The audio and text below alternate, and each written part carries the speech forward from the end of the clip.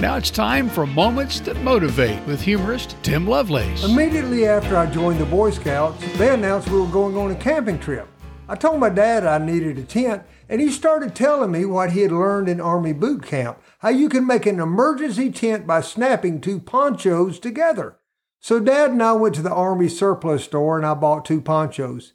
Dad Economics 101. I then found a scout who didn't have a tent and asked him if he wanted to camp like a real soldier. He was thrilled. The day finally arrived and the troop hiked into the woods.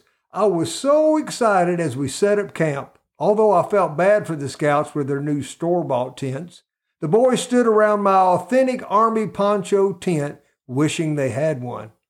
After an evening of snipe hunting, we hit the sack.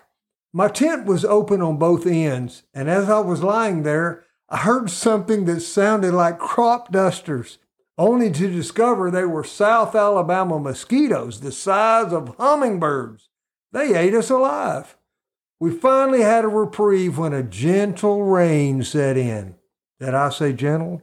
When the monsoon hit our camp, I noticed we were on an incline, and as a river flowed down our backs, my friend was not a happy camper. He sat up and shouted, "I don't want to be a soldier anymore." And the lesson learned was this: enthusiasm without proper training is not enough. In Proverbs, we're encouraged to seek understanding and wisdom.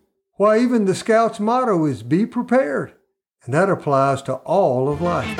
To learn more about humorist, speaker, and storyteller Tim Lovelace, or to find out when Tim will be in your area, go to timlovelace.com and be sure to follow Tim on social media.